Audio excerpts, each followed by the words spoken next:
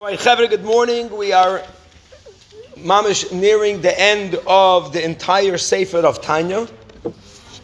After the letters that the children of the Alter Rebbe found and put into the Sefer of Tanya, so it concludes with the fifth and final section known as Kuntres Achren, and these are various annotations that the Alter Rebbe wrote for himself to clarify certain concepts that we have in Kabbalah, that we have in Chassidus.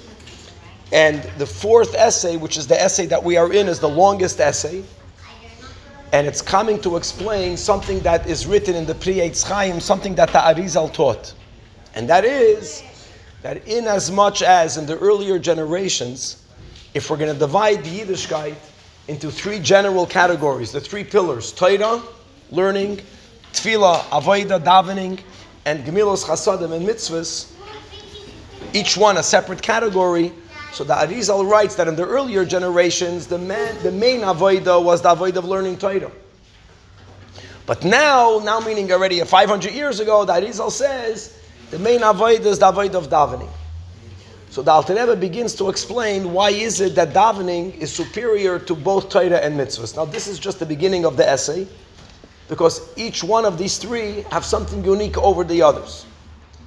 But the Alter Rebbe gives a very important general intro, which is as follows. The whole Torah of Kabbalah is teaching us the Seder of Ishtalshelus. The Seder of Ishtalshelus is needed because since Hashem, in His kindness, wants to give us an opportunity to be able to relate to Hashem, to have a sense of closeness to God or to godliness. And the problem or the challenge with being close to Hashem is that Hashem is so infinitely greater than everything and anything. The gap between everything else and the Creator is infinite, so nothing should be able to relate to Hashem. Now, if we're speaking about the avodah of servitude, we can serve God. You don't have to be close to be an Eved. An Eved, not an Eved here in America, there's a derogatory connotation with Avdus, but a positive Avdus.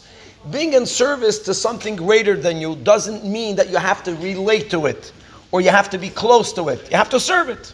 So Avodah was always possible. But Hashem didn't only want to give us the opportunity to be in service of Him, Hashem wants to give us an opportunity to be close to Him. Right? We're not only called Avadim, we're called a Ben. To be a child. How can you be a child?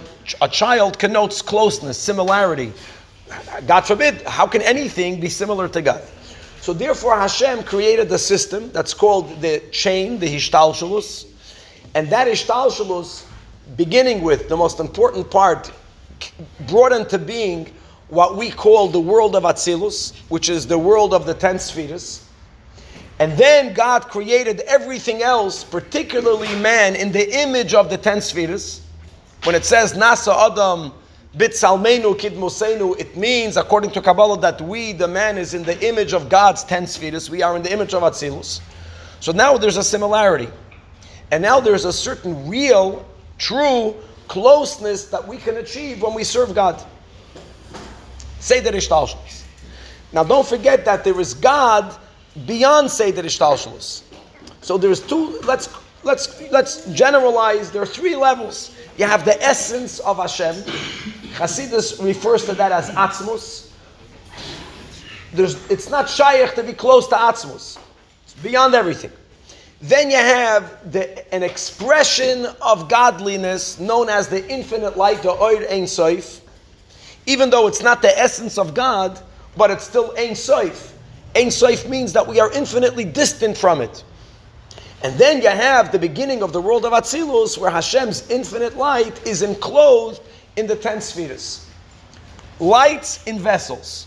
Once you have an infinity of light, but that's somehow enclosed in a finite vessel, now it's shaykh for us limited beings to relate to the world of Atzilus. The world of Atzilus is also known in Kabbalah as Adam Kadmon, the primordial man. Adam. The infinite light of God is known as Ma'od. Ma'od means beyond. Ma'od are the same letters of Adam, So there's Ma'od, and then there is Adam. Now, when we do a mitzvah, what happens when we do a mitzvah? In the words of, first of all, we're doing what God wants. That's the beginning and the end of it all. But we accomplish as follows, that in the world of Atzilus, you have the vessels of Atzilus, the Kalim of Atzilus. Every mitzvah corresponds to another vessel in the world of Atzilus. And when we do a mitzvah, when the Chazal tell us that when we do a mitzvah, God does the mitzvah. When we put on tefillin, God puts on tefillin. What that means is that the vessels of the world of Atzilus becomes broadened. And whenever you have a broadening of the vessels, you have a new influx of light. Lamashal, by the human body. If a person does exercise with a body part, so what happens is that body part, the keli, becomes strengthened, and the person becomes stronger. The potential of the strength was always there before. The reason why the person before the exercise was weaker, that's because there wasn't a vessel in the body to contain that energy. The energy that we have access to is dependent on the size of your muscle. The broader the muscle, the greater the keli, the more the light. So whenever we do a mitzvah, what are we doing? We are touching the kelim of Atzilus. We are broadening the kelim of Atzilus. Therefore, more light goes into Atzilus. And we believe in the whole concept of trickle-down koyach. What happens is that when there's more light in the world of Atzilus, not only is there more light of God in Atzilus, but then that light comes down to the world of Bria, comes down to the world of Yitzhak, and ultimately we bring more godly light into this world, and that's the goal.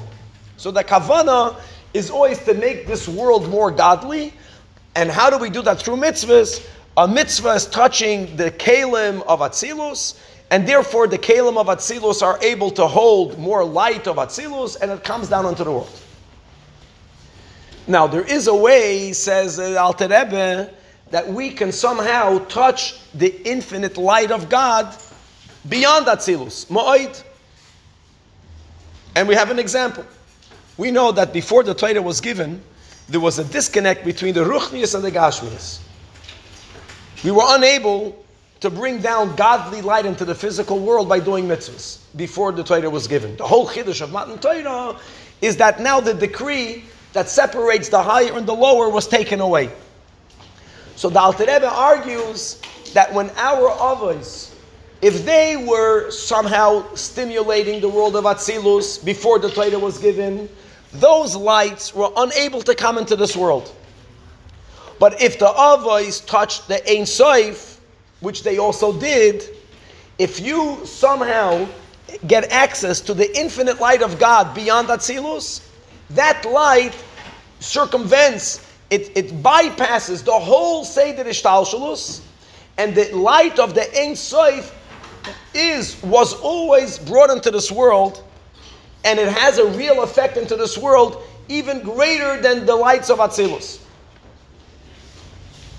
Which means that even nowadays, we're not the others. But if we would figure out how to be in touch with the Oid Ein Sof, then that infusion of light, that additional light of the Ein Sof, will not only affect this world, but it's going to affect this world in a whole different way than the Seder Ishtalshalus lights affects the world. And the examples the Alter Rebbe gives is a miracle. When we do mitzvahs, so therefore we broaden the vessels of Atzilus, and the light that comes down comes through a system. By the time it comes into this world, it's fatzinzumt. It's more light than before, but it's still limited, and it conforms the rules of Olam HaZagashmi. But if a person wants to affect a miracle, and from Torah, mitzvahs, and tefillah, which one of these three affects miracles? Davening.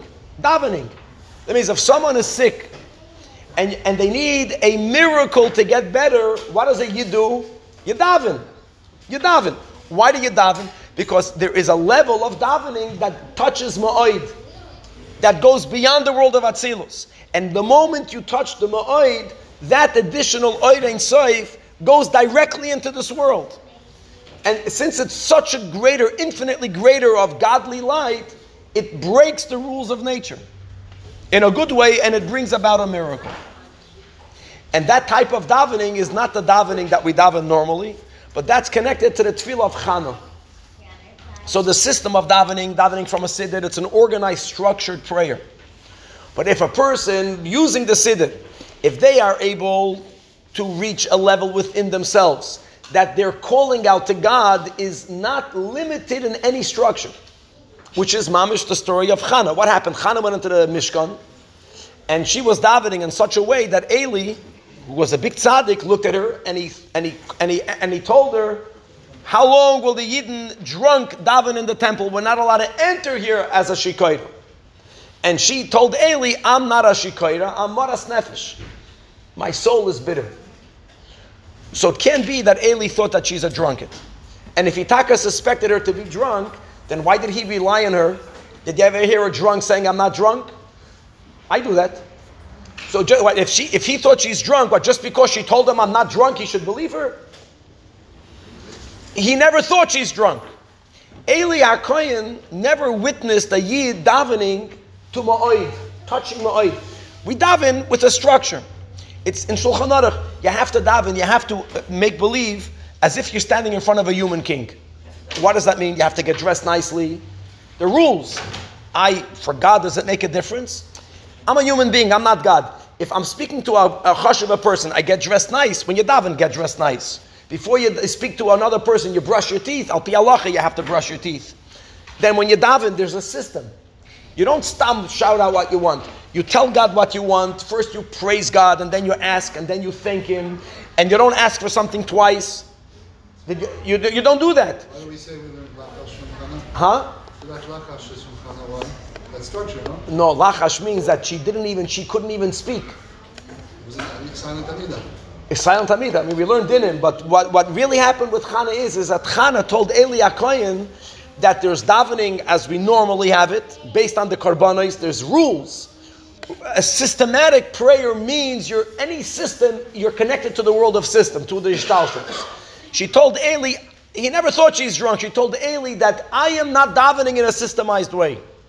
That when a Yid is pouring out one soul, if your essence comes out when you daven, then it's not disrespectful to repeat the same thing a million times. And you don't have to first praise God. There's no rules. And that's the emes, that when the essence of a person comes out, you cannot contain something very deep in a box. It breaks the box. It's above Ishtalshalus. And when a Yid davens on that level, that's what Arizal meant. That when you daven, that tefillah on the level of Mesiras Nefesh, that tefillah of Chana, that when a person feels that their essence is coming out in prayer, and normally you can't even say words, then you taka, there are no rules of prayer. This is even a greater prayer. And you know what that prayer affects? What happened to Chana? She naturally was unable to have a child. No, there are two different types of miracles. There's a miracle that a person is sick, and they could have very well not gotten better, and then they got better. But when they got better, it's not a miracle. The laws of nature didn't change. It's that God helped them. That is when the godliness is coming through the Hishtalshalus. But if a person like Chana, she had no womb. It's not shaykh to carry a baby. This is a miracle. Something, God made the body in a way that such a body like Chana cannot have a child. For her to conceive and to carry and to give birth to a healthy child, it was mamash hanes. How did that happen? Because dafke tefillah, not mitzvahs, not Torah. Tefillah is able to touch the ma'od. Is that why we go to tzaddikim? I mean, kind of. It could be that if you mamash need a nes, and I am not able to call out to God from my yechida, so if I'm not going to reveal my ma'od, then I'm not going to touch the ma'od of godliness. And the tzaddik will be so in pain from my tzaddis, another good mashal. So he's going to call out from the tzaddik's ma'od. And the moment you stimulate the Eibishter's ma'od, then that light doesn't go through the ishtalshalus. And when it comes into the world, something mamish changes. And that's how miracles come to be. And that means that even nowadays we're not on that level. But we should just acknowledge that the few magical moments that we have, that we feel that the neshama is coming out, that we were accessing something very deep, chaparain, daven to God. And that tefillah will have a miraculous effect. And that's the mile of tefillah over mitzvahs and Torah, and then the essay continues, as we'll continue this whole week, to learn that each one has another mila over the other.